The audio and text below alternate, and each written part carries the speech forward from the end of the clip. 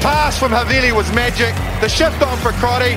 Boom, far down you go, Quackett Smith. Me, oh my, I have enjoyed that. Yes, boy. Sit back, relax, put your belt on, and enjoy the show. Hello and welcome to the Royal Rumble, where we bring together the best minds in Australian rugby podcasting to chat through the highs and the lows of the game that they play in heaven.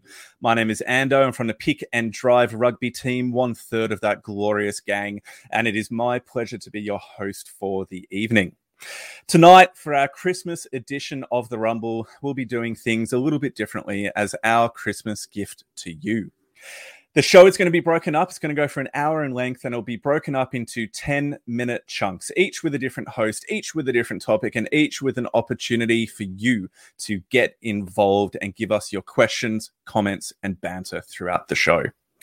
So before we dive into things, who are you going to see? Who really is going to be gracing your screens this evening? Well, obviously, you're going to have my co-host, Mitch, from Pick and Drive Rugby. You're going to have my other co-host, Mitch, or Rev, from Pick and Drive Rugby and also the Rugby Fixation.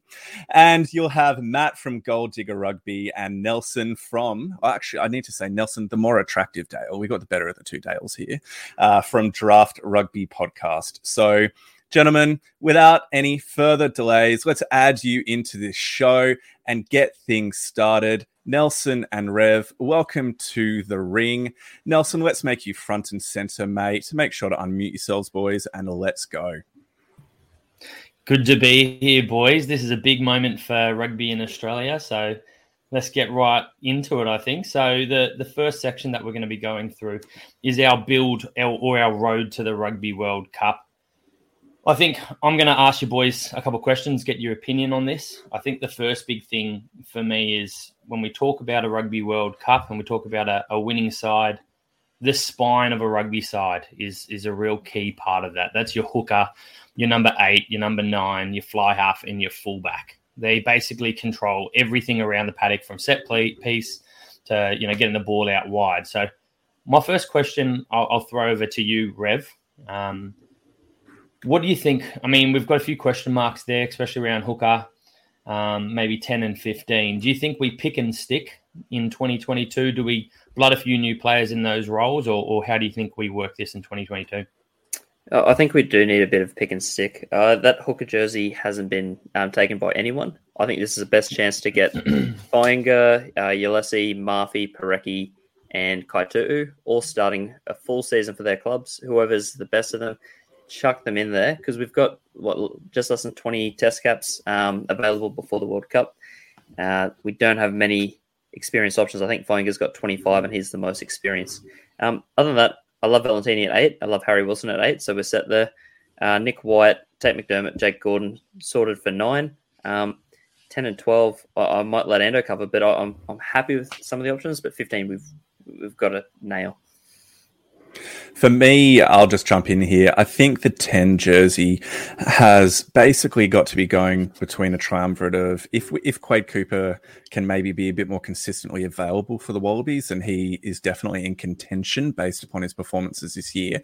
James O'Connor's up there too, and you've got to be keeping Noah Lolosiu and probably Will Harrison in the picture too. I think of the rest of the 10s, Will Harrison is your man if he gets an uninterrupted season at the Waratahs at 10. And with Ben Donaldson there, it's going to be a little bit challenging to see whether or not he gets the full season in that 10 position. Yeah, I think the 10's a big one for me. I mean, we saw shades of Quade, old school Quade, with his kicking and a few things that were pretty pivotal. But, we also saw the bad side of Quade back in the day, I think, against Japan. Overplayed his hand a little bit. Compared to, his first few games for the Wallabies, he was quite settled, and something that I think, the Wallabies really built off very well. Who was your choice for fullback, would you say, Rev? Look, for me at the moment, I think Reece Hodge. I think he's probably the safest. He's very experienced. He's got a good kicking game. And it's not a choice that fills me with a whole heap of excitement, but I think it's probably the choice at the moment that gives me the most comfortability based on the rest of our backline. But I'm very keen to see Jordan Petaia at 15 for the Reds this year. I think that's the biggest bright spark and the biggest room for potential there. He's got a lot of competition, but hopefully he gets a crack there, and hopefully he can stay uninjured as well. I think we'll jump straight into the comments. Luke Taylor has thrown out this saying, Will Harrison just needs a good forward pack to show his potential. Could be the future. I honestly think if he was in that Brumby squad and playing with those boys, he would already have the Wallaby caps. So I think that's a pretty clear point in for me. I think he's got a big future ahead of him. My second question here, boys. So, I mean, we had 50% win rate in 2021, 7 from 14 matches. Our next series is against England, who have lost 8 on the trot since our win against them to knock them out, which was very sweet, in the Rugby World Cup, Home Rugby World Cup in 2015. And that included a clean sweep on Australian shores by England in 2016. What do we think, Ando? What do you think is the benchmark? What should we be aiming for? You have to be aiming for a home win against a travelling England side to be basically 18 months out from the Rugby World Cup. There is nothing less than a win that is acceptable. The challenge is England are up there as one of the best teams in the world at this current point in the development cycle. They have an incredible squad filled with really top of the line players, even if they didn't get represented in the World 15 for 2021. They have an awesome competition over in England with the Premiership. I'm just really worried that it could be a 3-0 loss, but at the very least, we need to have that consistency in performance and consistency in execution of a game plan, and the "in Rennie we trust" mantra of the team is progressing and moving forward. Now, I'm hoping for a 2-1 win. Actually, no, you know what? I'm hoping for a 3-0 win, but I'll take a 2-1 win. Yeah, look, Sheevy's just pointed out, our spring tour, we had a lot of injuries, which really didn't give us the shot that I think we probably thought and expected we'd have. We wanted 2 wins, I think, from, this spring tour. At least we walked away with 0. But for me, it wasn't a loss of a tour because, we did just do some of the things you were talking about, showed some potential, showed some growth. So it's hard to put a figure on it. I know I'll be disappointed if we don't get at least 1. I'll be positive if we get 2, if we get 3. I think I feel like I won the lottery. So it'll be interesting to see how we go into next year. How about for you, Rev? What do you think the key work-ons off the back of 2021 that the Wallabies really, truly need to work on? I still think discipline in key areas is going to be our big focus. Defence, I thought we did really well to work on our one-on-one defence, but we ended up conceding more points on average this year than last year, and the most part was because we were giving more teams kickable penalties. We saw in the games overseas, I think England racked up 5 or 6 penalties against us in that match. Like, it really didn't give us much room to play if they could keep putting on that scoreboard pressure. So, for me, I'd really just like to see us hone in on those decisions. Maybe it makes it a bit easier with the Southern Hemisphere ref. I know that our ruck work wasn't up to the standard of Northern Hemisphere refs while over there, but we've got to adapt. And for me, that's easiest done with our own discipline, looking at tackle height, ruck entries, and just sort of getting that sorted. Yeah, look, it all seems like fixable things for me. It's difficult, and you just look at all the Southern Hemisphere teams playing in the Northern Hemisphere. That penalty rate, the yellow cards, the red cards, really were all towards the Southern Hemisphere. So it is that difference in refereeing. But if we can't get that figured out come the World Cup, then it's going to be something that could end up losing you a chance at a Rugby World Cup. Ando, do you have anything you think we need to work on outside of that? Oh, look, I think we just need to continue giving Paisami an opportunity to develop in that 12 position. I think he needs to be playing there for the full season for the Reds, because Len Ikitau is your nailed on 13 for the next 2 years for the Wallabies if he remains injury-free. So the question is, who's going to be inside of him? You want to have probably the fight between Paisami and Samu Kerevi. And so with those two, obviously at this point in time, Kerevi is your go-to. Okay, yep. If he's available, he is the Wallabies 12. But we've seen and experienced that he's not always available, and it actually took Paisami a fairly long time to kind of settle back into the Wallabies squad when Kerevi left. And so I just want Paisami to get that consistency of selection at 12, much like we were talking about Will Harrison for 10 at the Waratahs. I'd love to see Paisami starting there for the Reds for the whole season, so he can work on those little nuances that he had been developing within his game, particularly kind of the wider passing, although no Wallaby should ever pass wide within a game because intercepts galore. But also just the quality of his short kicking game that we've seen on a few occasions, and I'd love that to continue to develop. So those are my thoughts on him. Yeah, look, I've really loved his development over the last 12 months, 18 months. We saw him, pulling off those little kicks, little grubbers, chip over the top in Super Rugby. And I think this year he showed that can come off at international level. We saw him do it with, scoring Pattaya to score to finish the game with grubbers under the post. It's a pretty ballsy thing to pull that off in Super Rugby, and it's a massive thing to be confident enough to do it in the Wallabies arena. And I think the interesting thing is clearly Rennie is allowing him to do that. He's giving him a license to actually, take a shot and play how he wants to play his rugby, which is something that excites me, I think, moving forward. The players aren't getting boxed in to play a certain style. They're allowed to chance their arm, and that's a really exciting thing for me. I think another question for me would be, there's a lot of players that have been on the periphery for me. Parisi's obviously one, didn't really get his crack that we were hoping for due to injury this year. Rev, is there a single player that stands out for you that if you had your say, he'd be playing for the Wallabies in 2022? For me, this is a tough bit, but for me, I think if I've got to nail it down to one, Alex Murphy. I have to choose between a Reds and a Waratahs player, so I'm going to lean Murphy. It could have been Parecki, but I think they're the most dynamic but also skillful of the hookers available that haven't been capped. I think they're probably more useful than perhaps two in the squad, maybe more, and with a full season and less competition for positions, maybe they get their chance this year. So for me, a whole host of options, but Murphy I'll list. Murphy's a big one for me. I think hopefully his size doesn't prove to be a bit of an issue for him. Yeah. He's a little bit smaller than maybe you'd expect for a hooker at this level, but he's a really exciting player. I thought, Sheepy's picked it, what I thought you were going to say, and that's Harry Wilson. That's pretty surprising. But, I mean, Valentini's done such a good job at that number 8 at the back of that scrum. So hopefully we see more of Harry Wilson. And I think personally, our best setup could see Valentini at 6 at some point as well. Yeah. Ando, who's that one player that you'd be bringing in? For me, it's Siliasu Vunivalu. And obviously, if he's injury-free, that's the challenge for him at the moment. But he's the replacement for Marika Korombete on the left wing at 11. And then you have Kellaway and Wright fighting it out 14. And the competition for places is fantastic, but you need that power winger that we really missed with Korombete not being available. So, yeah, that's my pick of just that power backline player that we really, really miss with Korombete's absence. Yeah, again, another one that I think everyone's pretty excited. I put a poll up on Twitter, and I think pretty much everybody echoed what you just said. Everyone wants to see Vunivalu in that Wallabies jersey. I can already see it now, the crossfield kick, him just reaching over to score and win us a grand final of the 2023 Rugby World Cup. So I'm excited, boys. I think we've chewed the fat a fair bit here in my topic, and good to be able to pick both of your brains. And yeah, hopefully we're going to keep on building.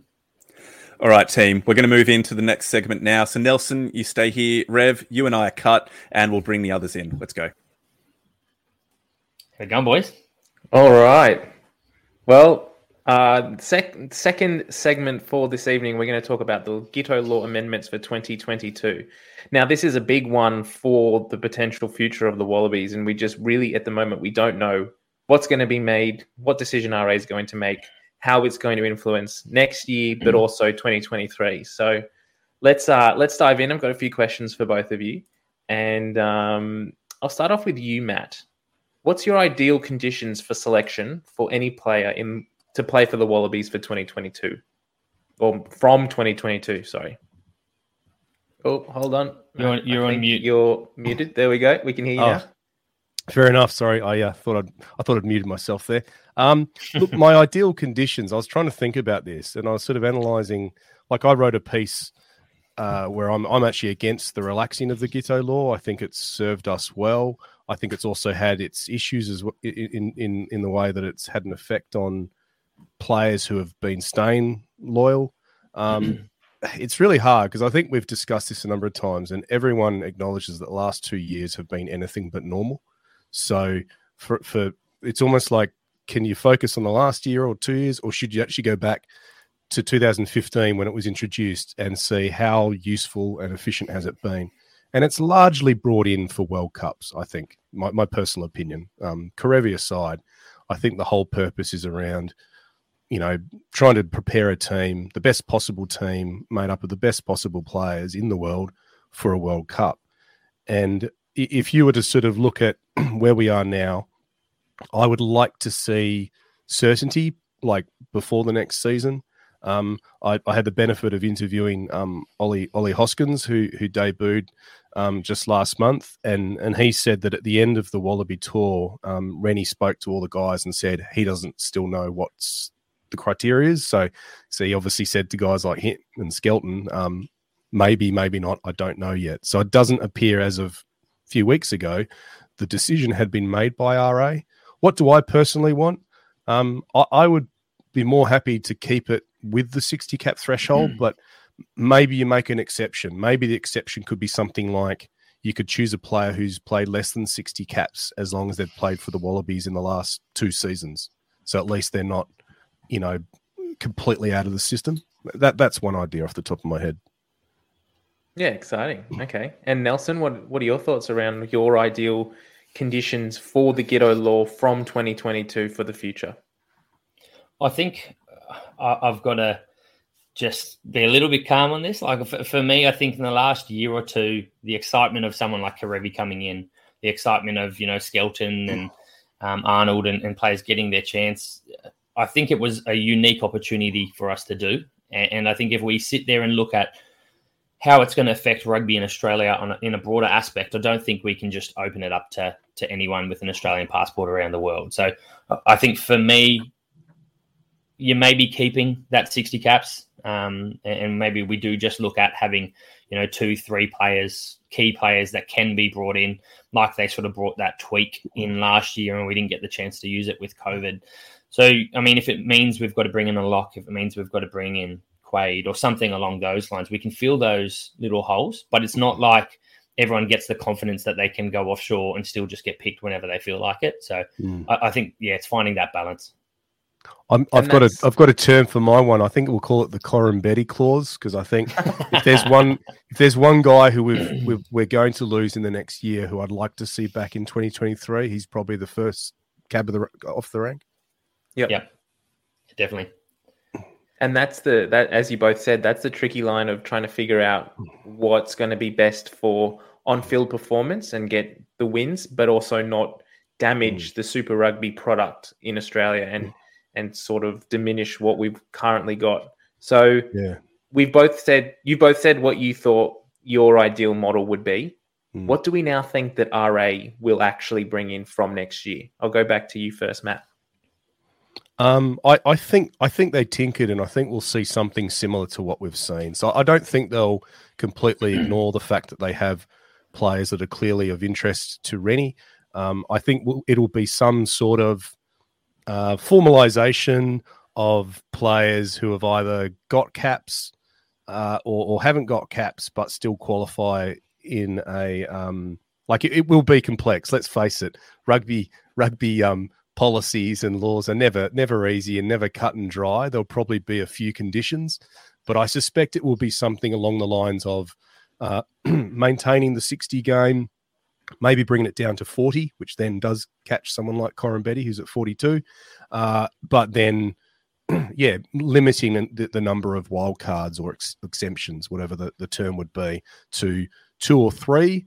And then maybe on top of that, if there's a situation where there's a position in it's almost like a sort of not a liability issue, but you know what I mean, a duty of care, as there was with sort of Ollie Hoskins coming in at tight head prop because they didn't have any other tight heads, then they can enact that. So I suspect it'll be something along those lines where it'll be 2 or 3 different ways, and it'll be clear once they say it.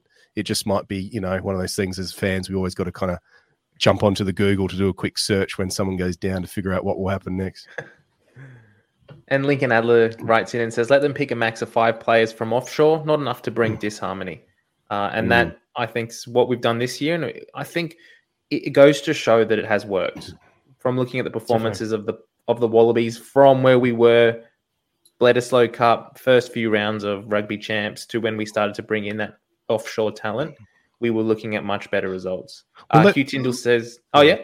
No, I was going to say on that disharmony. My question is given the fact we did choose Rory Arnold, Skelton, we brought in Sean McMahon, and guys like Matt Phillip, Harry Wilson didn't get much game time. Have we created disharmony? Have we created another potential, what I would call a Matt Tamur situation where, Tamur basically had his position in 2015 taken over by the player that the law was named after?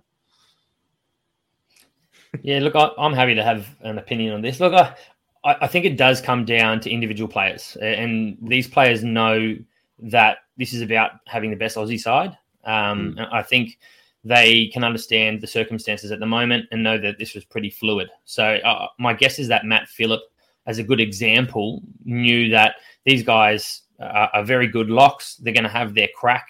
And he just needs to be confident that he can, solidify himself when he gets those opportunities for the Wallabies. And I think he's done that, to be honest. So it definitely has the ability to create some disharmony. But I think if it's done in the right way, and when the players are together, when Rennie's talking to the boys, it's approached in the right fashion, I think it can be a positive. And it can actually be a positive for the culture as well.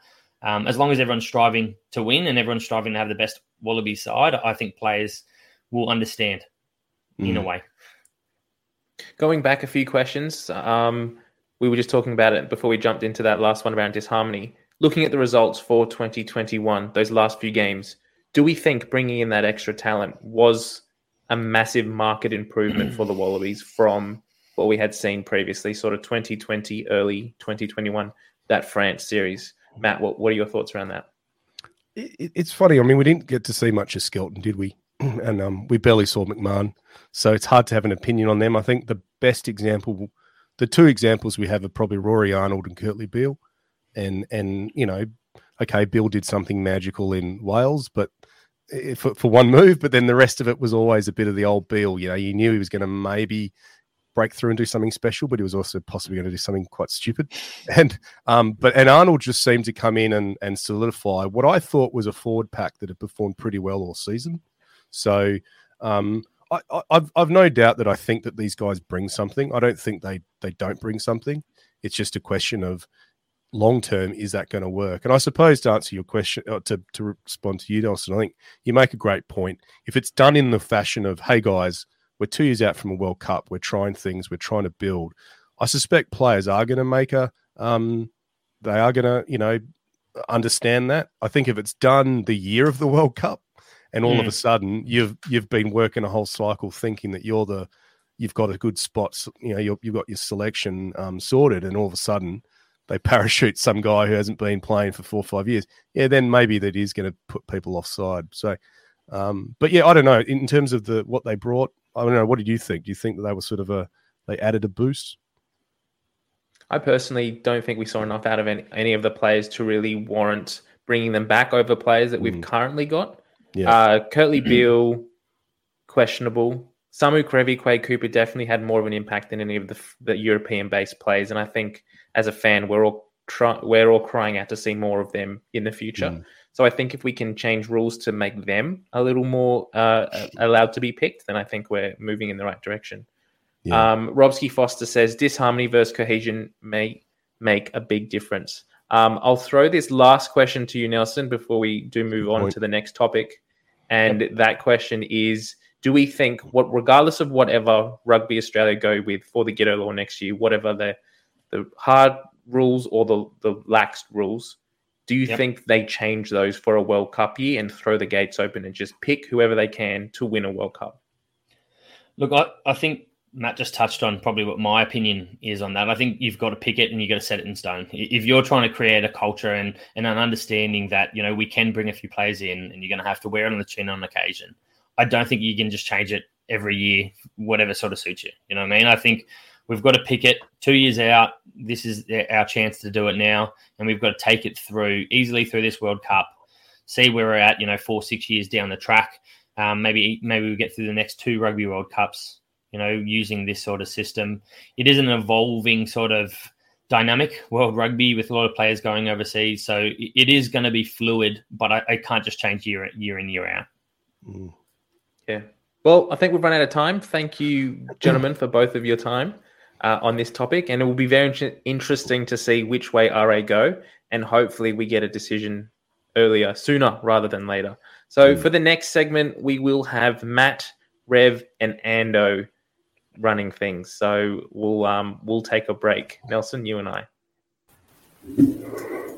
Game on, Matt. Over to you, my friend. God. Am I in control now of the ship? This is boy. All yours.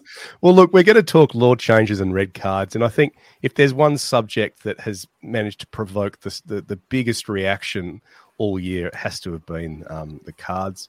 I go back to the start. It's almost like the season was bookended. We had Marika Korombeti's red card against France, and then in the last Welsh game there was the Valentini red card, and also I guess the Beale yellow card. But I'll ask you guys. Maybe Rev, I'll ask you first. Let's discuss red cards to begin with. What's your biggest takeaway from some of the changes that were made? Because remember, we had a 20-minute trial. It was a trial, but that wasn't rolled out during the spring tour. What are your sort of big observations on what you've seen from the way the cards have been executed this year? The big thing for me, I think, is consistency across red cards and just how many different ways there are to get red cards. I think the law book needs a massive work through and just get some of the best rugby brains, by which I just mean the two of you and Morgan Turanui, just get you guys in a room to go through and just look at, well, what's actually going to constitute dangerous play? Because I hate the idea of accidentally hitting someone high. And Morgan said it on Between Two Posts. Valentini's tackle in that last match where he got the red card, he did 9 out of 10 things perfectly, but it was just slightly too high, and that's off. And that's the same punishment as if he saw someone lying on the ground, punched him in the face, took his phone out, and started messaging his sister. So I don't think that there's any sort of there's no consistency in that decision making. I think there does need to be some nuance and some grey area where we can work that. 20-minute red cards is a great start. Going back to that, Super Rugby, you did a great job of implementing those, and we saw a really different contest. I think that's all for the better. So if we're just talking red cards, that's an easy fix for Test Rugby, I think. I suppose there are things that there've always been, ideas about introducing the third cards or a third card system. What are your thoughts, Ando, on the idea of perhaps having both your yellow and red cards and then introducing a third card like an orange card or a black card or something like that? I think it definitely has to be a black card because it needs to be like the color of death. And if you do something that is incredibly against the spirit of the game, like you king hit a person, you eye gouge, you basically a Thomas Lavanini and do anything on a rugby field, then you are deserving to be off for the whole game. And I don't think the 20-minute return should apply in those types of circumstances. Because I think the great thing about a red card in rugby is that they are markers of what is unacceptable within the game. And there's a bit of a danger if we take the red card down to a 20-minute send-off and then the player can be replaced, is that serious intentional infractions or dirty plays, they're not punished as harshly as they should be. But then we also, it's solving one problem where Valentini's mistake of 1 out of 10 things incorrectly isn't as harshly punished, but then it could let something else really dirty go. And I think a black card would help solve that problem. Yep. Yeah, look, it's fair enough. I there's a couple of comments there. I think at least Hughes made a great comment, which we should bring up about 20-minute cards reduces the impact of ref howlers. But yeah, it doesn't address the underlying issue of consistency and fairness. Now, that was your point, Rev. Let me ask you both, and you can both answer this. Australia got the most cards in the last spring tour. In fact, we got 5 cards, which was more than all the Northern Hemisphere teams combined. Is there something about our discipline that we actually need to address? Yeah, and I think that's why I mentioned it before, is it does seem to be an issue. And I know my first reaction as a Wallabies fan is I see it happening, and I'm like, oh, they're out to get us. They can't stop us any other way. And I want to blame either the ref or, some law book that's seemingly out to get Australians. But when I think about it, every red card or yellow card decision, I can at least understand. I don't think there's been that many. The Corumbeti one, they've come out and said, they made a mistake. But even when I look at these cards, I can see the argument for them. I think we've just got to be better. And that's something that we're adjusting and we're learning the hard way. But it's also a pretty good time to be learning it, I think. Yeah. Ando, what are your thoughts? Look, I need you to repeat the question because I was reading too many of the comments in the chat. Are we too? Yeah, I mean, look, there are a couple of interesting comments there, but have we been too ill-disciplined? Because if in 2 years' time we're all complaining at the World Cup about getting red cards, yellow cards, when really we all know what the rules are. We all know that we might be getting targeted, or perhaps Australia already has a bit of a reputation as sort of being a bit, sort of ill-disciplined. Are we our own enemies if in 2 years' time we are getting carded left, right, and centre? I think so, yeah. And what, in my opinion or my interpretation of what's been going on, is that our players are still learning to adjust to Rennie's system, which has a pretty strong emphasis on high intensity and a lot of pressure on defenses, like every single international team is trying to do within the world. But there seems to be a greater emphasis, and he's come out and spoken about it, on wanting to dominate that tackle area and just be absolute rock hard people in those spaces. And you've got players that are obviously trying to go in for those big hits without malice, but still trying to get that dominance over their opposite number, that are just in those microseconds getting it wrong. That's what we saw with Valentini. That's what we saw with Swinton's hit on the French captain. Swinton's like a couple of times for him. They're just not lowering their height enough. And so I'm pretty confident that these things will be work-ons, but we also need to remember the relative international inexperience of a lot of our players. And so it's inexperience combined with pretty strict mandates, combined with adjusting to what is still a developing style that they're trying to get used to. So I think if we combine those things together, I have hope that over the next 18 months, that will start to fade away. All right, let's switch over to law changes. Now, I don't want to discuss too many law changes. There is definitely one law change that I'm thinking about this that I think I'd like to see, and this is around making rugby that flowing, continuous game. And it's the stoppages at the ruck where a halfback decides to make a cup of tea, throw the ball through, almost like tunnel ball, like we used to play at primary school, which is, of course, this caterpillar, which to me is about as hideous as the movie The Human Centipede to watch. You see, 3 or 4 bodies lined up behind each other and a ball goes through. Now, I was sort of looking at, what's the issue here? What's the law? But if you look at actually the laws, the World Rugby laws around rucks, the ball, after the referee calls use it, the ball must be played within 5 seconds. I'm pretty sure many of these halfbacks are taking more than 5 seconds to carefully, delicately get that ball to the back and then kick it. What are your thoughts on this, Rev? Can we get rid of the caterpillar? I think the use it call needs to be more strictly enforced. There's been very few occasions, like so few, that when it does happen, it gets a YouTube segment, it gets retweeted, to death because it's so rare. That needs to be taken seriously. If they're saying use it, then they're the ref, they're in charge of the game. That's an instruction that needs to be followed immediately. I think it's now getting to the point. The Saracens 2 weeks ago, I think, exploited it. So the caterpillar, they formed the 2 bodies and then shifted off to the side of the ruck to stop a player from getting access to the ball. So it acts as an extra layer of defense. Yeah.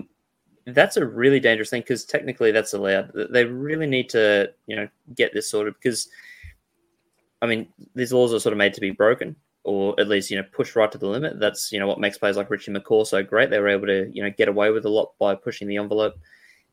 I think right now we need to determine the caterpillar. I actually don't mind. If it's a smart way to stop a charge down, great, good on them. But if someone's calling use it, get it out of there. Like the ref, as demonstrated by Luke Pearce on the weekend, they're in charge. If they don't like the way things are going, then they act on it. Let's actually be strict with it. Let's enforce it. Nelson Dale has probably a contentious law change, but one which I think people would love to consider, which All Black tries are worth 3 points. I think we might need to consider that if we want to get a Bledisloe Cup win. But I think, Ando, what are your thoughts on some of the laws? There have been a couple of other ones, I suppose. There was the new the variation on the try being held up and a team having to then kick from the goal line. Is there anything else that you think has worked this year, or things that perhaps they should be considering 2 years out from a World Cup? I like the equivalent of the 40-20. So what is it? The 50-22, 22-50. Yes. Which is just a very awkward name. But either way, I've really liked that because it's just provided that extra level. We haven't seen too many teams use it often, but it does have the opportunity or the capacity to really turn a moment in the game in favor of the team that was defending at that moment. So all of a sudden, kicks become exciting because they become attacking rather than just a kickback, a game of exactly. kickback. Exactly. And it just shows that there's an extra level to what kicking can be within rugby union rather than the attacks of we just throw up bombs all the time and it's just incredibly like aerial ping pong. Yep. Look, that's it for this segment because we're running into the next one. But yeah, interesting. We'll see what 2022 brings. All right. Thank you so much. So in this section, it's going to be myself. It's going to be Matt as well. Rev, you're gone, mate. You're cut. And Mitch is back into the show. So Mitch, welcome, mate. Yes. Let's He's go. back. Let's do this. He's back.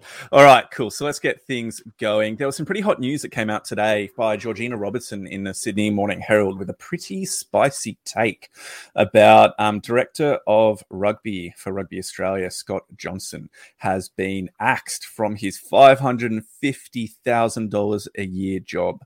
And his role, we're not exactly sure what the role is going to be turned into or whether someone else will step into that. But Mitch, I just want to start with you. Scott Johnson, Director of Rugby, what do you think he actually did? That's part of the biggest issue that I think Rugby Australia's had for the last few years is his role was created primarily to manage Checker in a situation where the coach and the CEO of Rugby Australia didn't see eye to eye and were having quite violent clashes of personality in the boardroom. So they brought in Scott Johnson to sort of manage that situation and sit on the selection panel and hopefully try and create a different opinion of who's selected so it doesn't appear as biased as what people were initially thinking under Checker's reign. And then we got rid of Checker, or Checker stepped down, and we've got a new coach who is best mates from all reports with Scott Johnson, and he's apparently been quite instrumental in bringing in the coaching setup that is around the coaches around Rennie and potentially some of the players. But apart from that, we haven't really seen all that much. And one of his biggest roles is player recruitment and player recruitment and re-signings. Retention, that's the word I'm looking for. And we've had some massive balls up this year in regards to the Samu Karevi, Quade Cooper.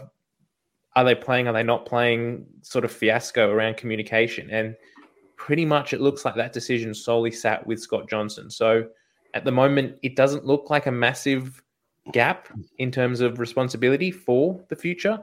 And hopefully it just means that we've got a little bit more money to spend on other areas. Well, we've got Tim Foster that's come in saying Johnson was in charge of the halftime oranges on game day. Look, that's a crucial role. Okay, so if that's what he was earning the big bucks for, then some fair very enough. expensive oranges. Only the best. And Sheepy's arguing, bring back a Rev, bring back a Rev. So not sure what that says about us boys, but we know that Rev will be back. Don't worry. He will. And Nelson's saying that too. Nelson, you're cut. All right. We're the favorites here. Now, guys, one of the interesting things is that when you actually look into what Scott Johnson actually did, obviously, like Mitch said, he was brought in realistically to provide a bit of oversight for Michael Checker when his relationship with RA was particularly strained. And I did a bit of digging and talking around with some people in the know within rugby circles. And even amongst them, there's a real lack of clarity about what he was doing as director of rugby at RA. I asked a few people and nobody actually had a clear idea. There was consensus that he is overall responsible for the high performance programs. Now that includes obviously the Wallabies, the Wallaroos, the 7 squads, the under 20s, like all of it. He is the one at the pinnacle. But when you look into the recent coaching kind of changes and re-signings for the Wallaroos and the Sevens teams, he's had nothing to do with that. He has not been involved in that process in any public way, shape, or form. In addition to that, if you're the person in charge of the Wallaroos program, well, you failed.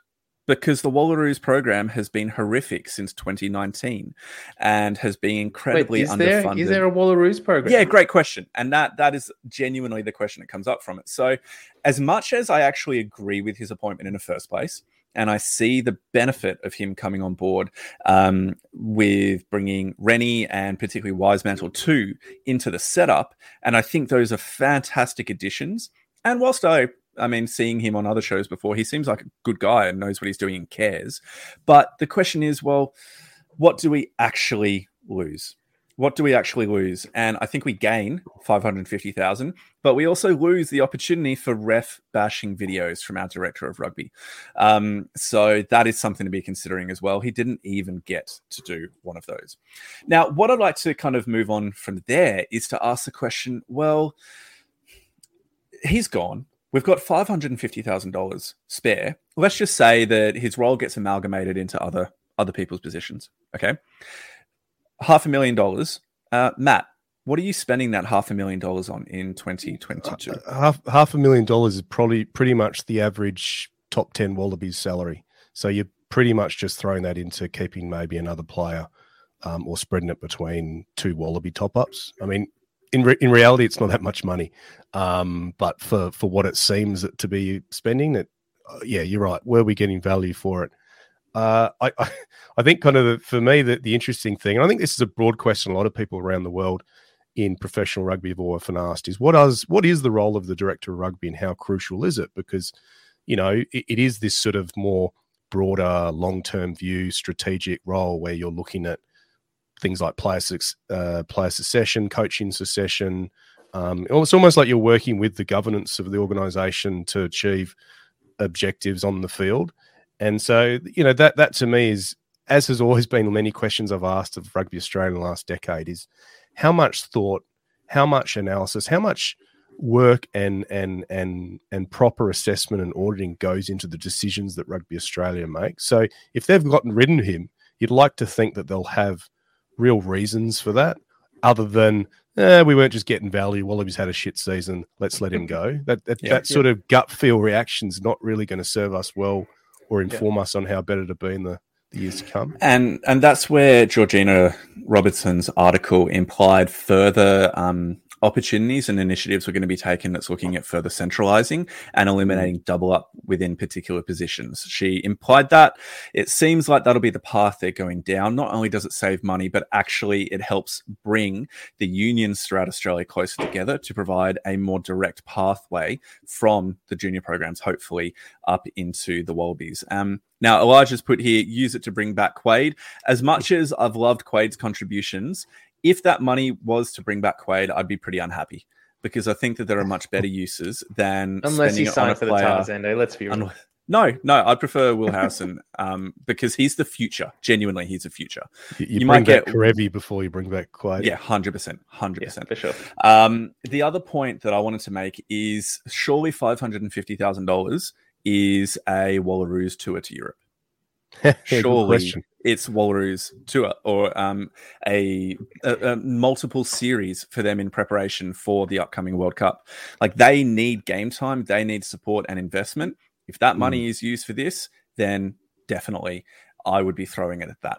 Well, Brittany Mitchell wrote a piece a couple of weeks ago, and I think there was a quote there that there was $100,000 hole that prevented them from being able to sort of make certain decisions like that. Now, I don't know if it just came to $100,000, but as I said in a tweet, could we have not flown business class and maybe stayed at a 2 or 3 star hotel and allowed more players to come on board? And my question for people like Justin Harrison of the Players Association is, what's his attitude when players who are part of that association get left behind because other contingent, 30 or 40, get to fly business class? Would it be put to the group, say, hey guys, maybe we need to review things so we can allow for more people to get game time? And I just don't know if people are considering that. Are you volunteering to tell Taniela Tupou that he has to sit in a economy class seat for 14 hours? You know what? If it means that I say to him, mate, you do that and 2 other people get to fly to Europe, or at least 1 other person. No, I reckon he's a nice enough guy. I imagine he would be happy to make that sacrifice. Might have to get him some food on the arrival and plump some, Pack him a few things as well. plump a few pillows around him. All right, team. Well, on that note, and I hear he likes a bit of KFC. I think I remember an interview with him saying that he loves some KFC. So what we're going to do now is the finish of our section. Thank you very much, gentlemen. Been an absolute pleasure having you on board. So now we're heading for Rev, Nelson, and Mitch. So Matt, you and I are cut, and the other guys come on. So let's. Alrighty, we're in the dream team. Let's get to it. We're going to finish and wrap it up with probably one of the nicest things to talk about, a bit of a pressure reliever, I think. Just the highlights of 2021. There's no finances involved, no boardroom drama, no law changes. What just made us happy throughout the year? And I'll start things off just by getting one off the back, because I know two guys south of the border won't be taking it. But, I mean, for me, Super Rugby AU was a massive win, but in particular, how was the rivalry between the Reds and Brumbies? Just those 3 games. I think all up the Reds led for about 15 minutes, if that, across all 3 of them. But, I mean, the Reds and Nick Berry just did an awesome job of making some unreal contests. And I think, for me, a real sense of pride and competition between Australian sides. I know that all the sides were competitive.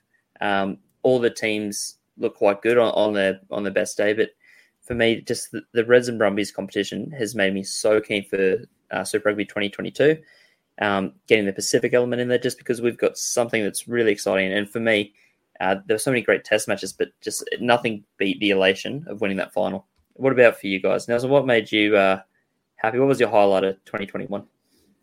Oh, look, before I jump into my highlight, I will echo that rivalry between the Brumbies and Reds. It was something that really built a lot of passion for rugby fans. And I mean, as a Waratahs supporter, I absolutely loved those games, and I'd happily sit there and watch a few more throughout the year. And I think if we had a Super Rugby AU season to kick things off, like we have had in recent years, I think that's been pretty perfect for those rivalries. But look, for me, I think it's hard to pick. There's been lots of good things, Stan, everything like that. But I think for me, a step in the right direction was that French series. And that's probably going to be the highlight for me, seeing some of these young players come in.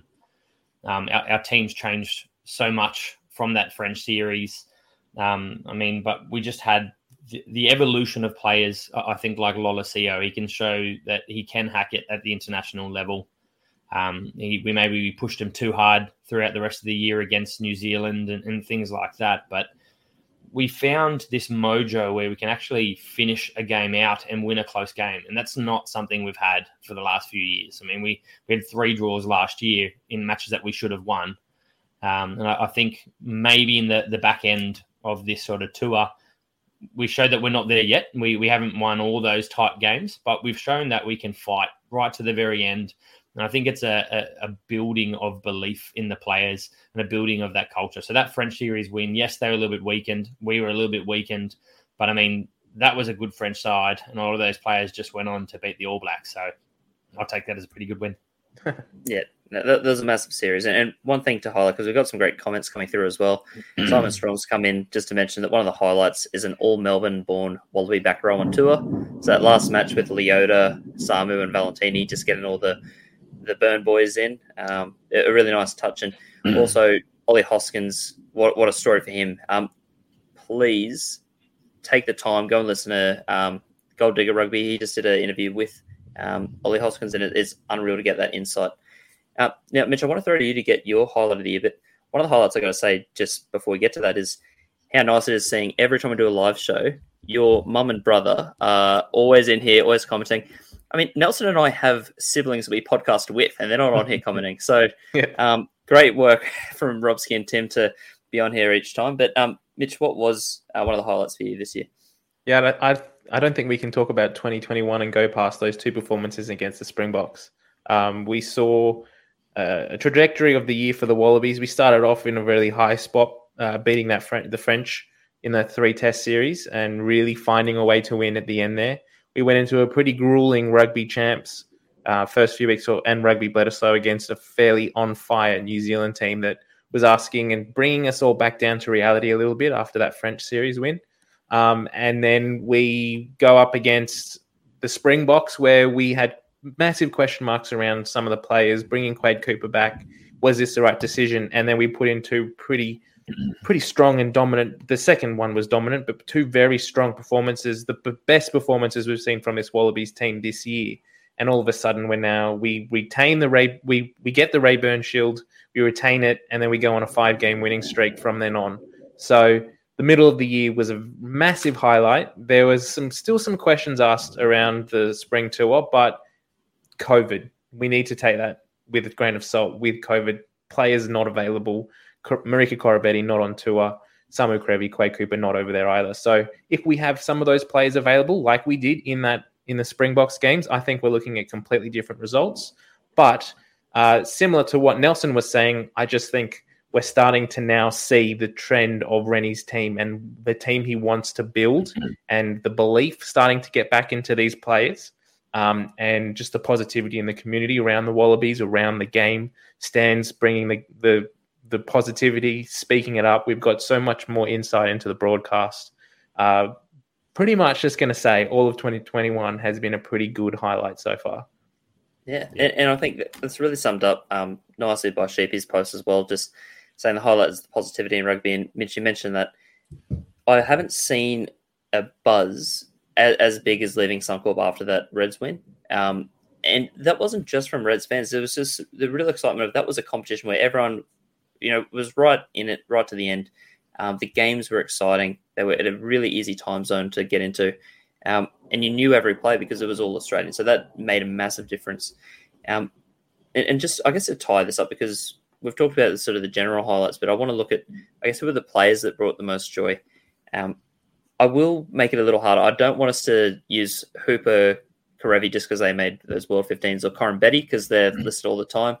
Out of the guys that are sort of making their way and perhaps not as experienced, who really made 2021, our year of the Lord? Nelson, who was it for you? Am I picking a Wallaby or just someone outside the Wallabies? Do you have a preference? I reckon keep it Australian for this one. Okay. So it was going to be Aussie, don't worry. Won't talk about Kiwis or anything. But I think in terms of the Wallabies, one player that I was torn about a little bit early was definitely, I've loved Rob Valentini since his time in the NRC, and I really just wanted to see him grow, and I think he's had a lot of promise in the last few years, and I didn't see him being the number 8. If I'm brutally honest, I thought Harry Wilson was that man, and that evolution I think Valentini has shown throughout this year for me is just absolutely exciting, and it's a battle for me because I think they've both got to be in that squad and they've both got to be playing, and I think that's where our best back row is going to be with Hooper in there as well, and whether one's on the bench or we can somehow make our lineouts work with both of them on the field. But Valentini has just shown this promise that I've been wanting to see for the last 3-4 years. His physicality, his ball running. Boy, does he have really attractive hairstyle as well. I mean, you can just put that guy on a poster. So for me, I think he's been one of the big highlights. I'll get to you, Mitch, but Elijah's come in with something that surely is making Ando scream like a schoolgirl in the background. You should hear him. You should hear him in the background. Oh, he's going off. For those that aren't watching, Elijah's mentioned Ryan Lonergan from halfway. What a penalty kick to win it. What a massive set of cojones he's got to do that as a young guy coming through to clinch a win. Awesome kick. And yeah, that will go down, I think, in Brumbies history, and probably when he does eventually make his Wallabies debut, expect that to be the first clip of the highlights package. But Mitch, which player stood out for you? Who was your highlight for 2021? I don't think we can talk about a highlight. I want to say Taniela Tupou because he's just my favorite player, and I just love watching him do whatever he does. I was watching his TikTok live stream the other day for about an hour and a half, just watching him ramble on. He's just a magnificent human. But in terms of performance on the field, we can't go past Andrew Kellaway. He's been an absolute revelation in 2021. He's come in and he seems like a player who's played about 50 test caps, and he's got 10, 12, 15.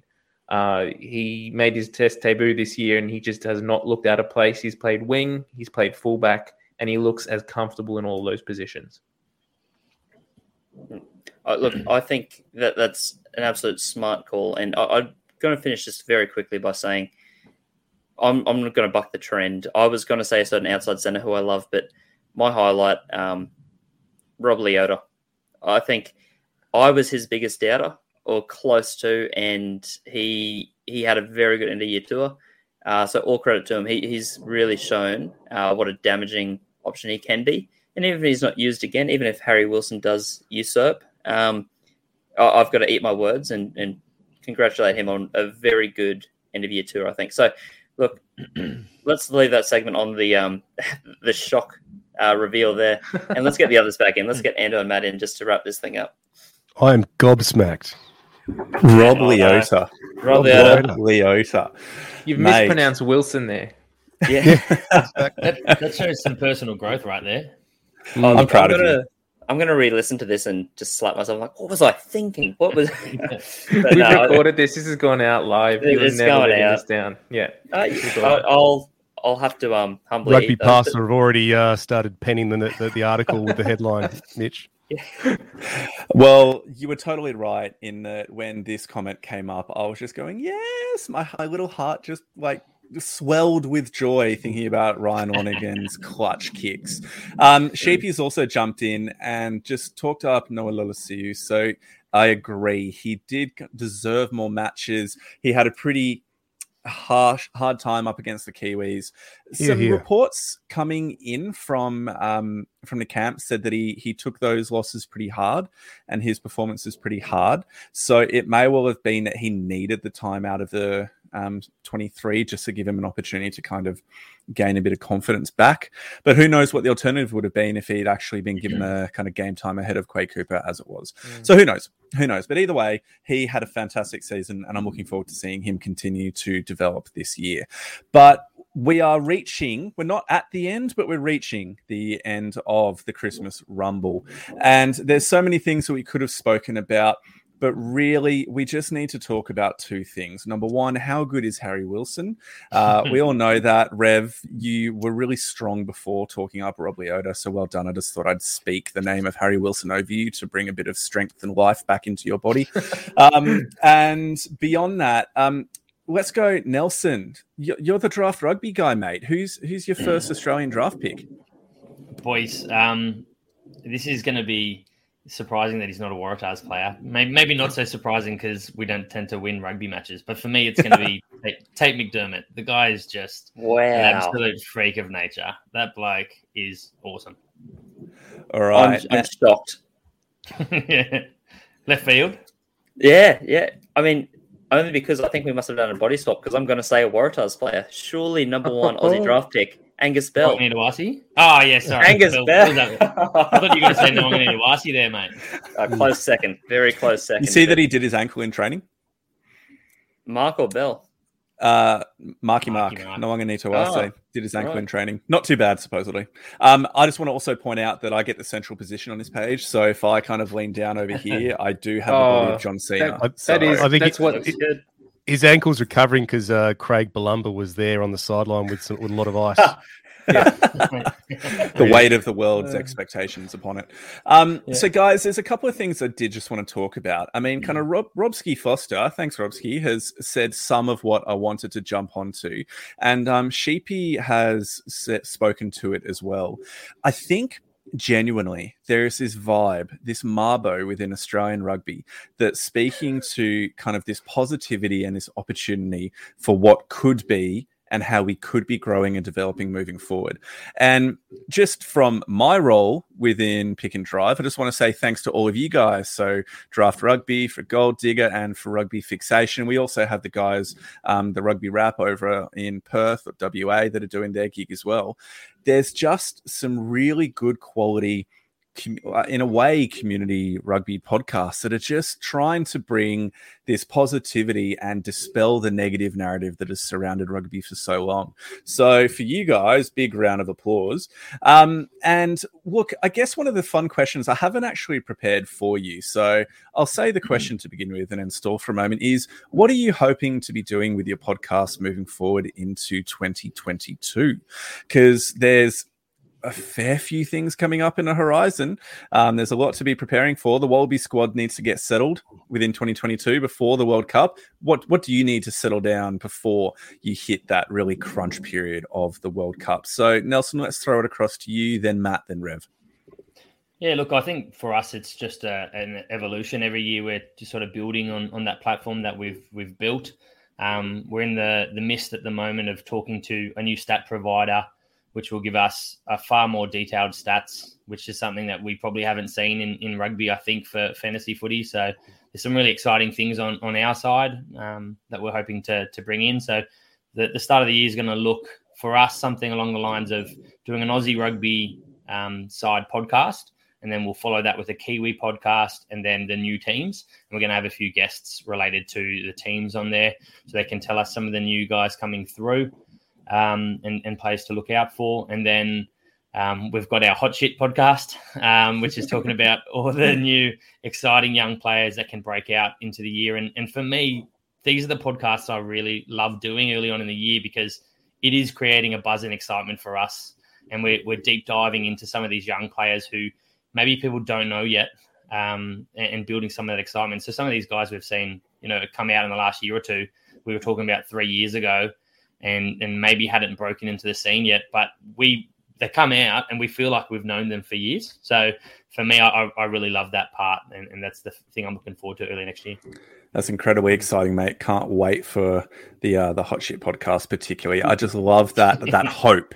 I love the hope that comes with just hyping up people based on little evidence and then just seeing what actually comes up. So, Rev, just quickly, mate, what's your call for Marky Mark? What's the bet that you've got going with Craig, who's the big Western Force fan? If Marky Mark is a Wallaby fullback specifically, by 2023, I've got to go down to Sydney and buy him a beer, and vice versa. If he's not, I get one. So pretty simple, low stakes, but more than happy to follow that one up because I think, if he does it, I'm more than happy to go down and say good day because Craig's been very vocal about it for a good year or so. Good on him. Just set your bets early and just ride that all the way in. Matt, what's new? What's happening with you in the coming months and 2022?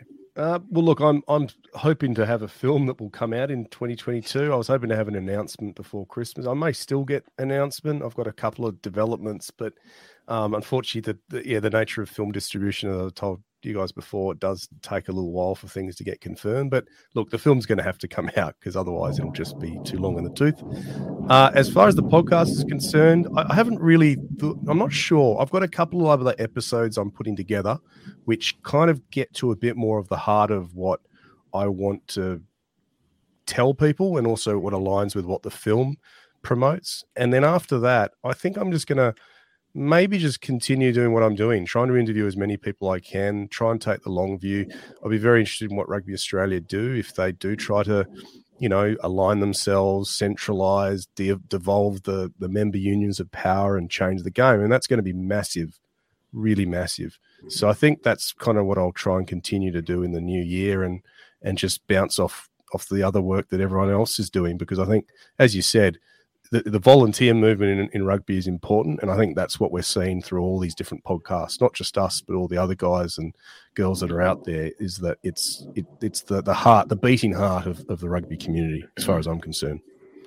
I think what you've spoken to there about the upcoming power struggle between what's essentially a federated and state model, or the federated and state powers, is incredibly, incredibly important, and it's going to be the big overarching narrative within Australian rugby for the next couple of years, particularly if the axing of Scott Johnson is a sign of what is to come. Rev, 2022, hopefully you're still hanging around with us on Pick and Drive Rugby, but let's talk specifically about rugby fixation, mate. I think one of the things from 2021 that I liked the most was getting to chat to Harry Wilson, my favourite, but even James Marshall, Ben O'Keefe players and referees and people that are just experts in the field. Like, that was such a nice thing to be able to do. Getting some of those interviews with people and players that have that insight that I could never have is awesome. So some more of that would be good. But one thing that I'm sort of toying with and would love to try and plan out is meetups and sort of a physical thing. whether it ends up being a live podcast where, people can sort of interact with it, whether it just happens to be going to a game at Suncorp, letting people know through Rugby Fixation and, sort of getting a group together to watch it or go to a bar afterwards or beforehand. I think COVID sort of put a lot of stops to that sort of interaction and meeting up with people, but there's such a great fan base of rugby people and I guess guys that want to, talk about the game as much as we do. So I think the more that can happen in a sort of physical and in-person nature, the better. So that's something that I'd be pretty keen to look into and get going. That's bloody exciting, mate. And enjoy your beer, says Sheep. He thinks you've got a pretty good run on that one.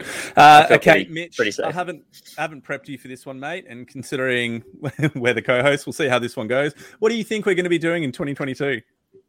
I like what Rev just said about meetups. That's something I've been thinking about too. Yeah. So, we want to work a little bit closer with some of the super sides. So the Waratahs particularly want to build some relationship between us and them and try and bridge that gap between the community and the super sides. And hopefully we can do some pick and drive meetups prior to Waratahs games, Wallabies games, wherever we get to. I'm thinking of heading down to Melbourne if that ends up going ahead for the super round.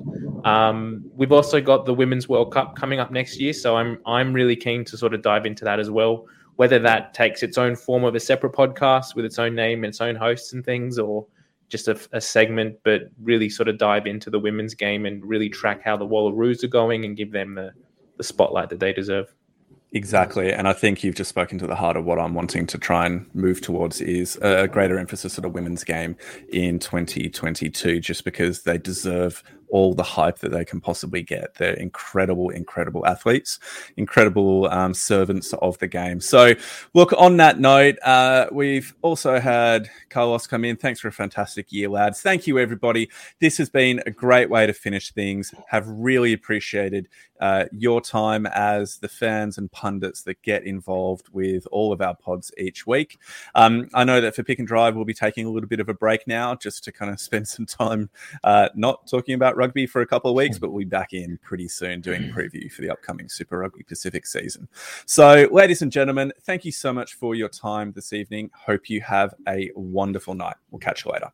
Bye. Merry Christmas all. Me, oh my, I haven't enjoyed that. Yes, boy. Me, oh my, I haven't enjoyed that. Yes, boy. Me, oh my, I haven't enjoyed that. Yes, boy.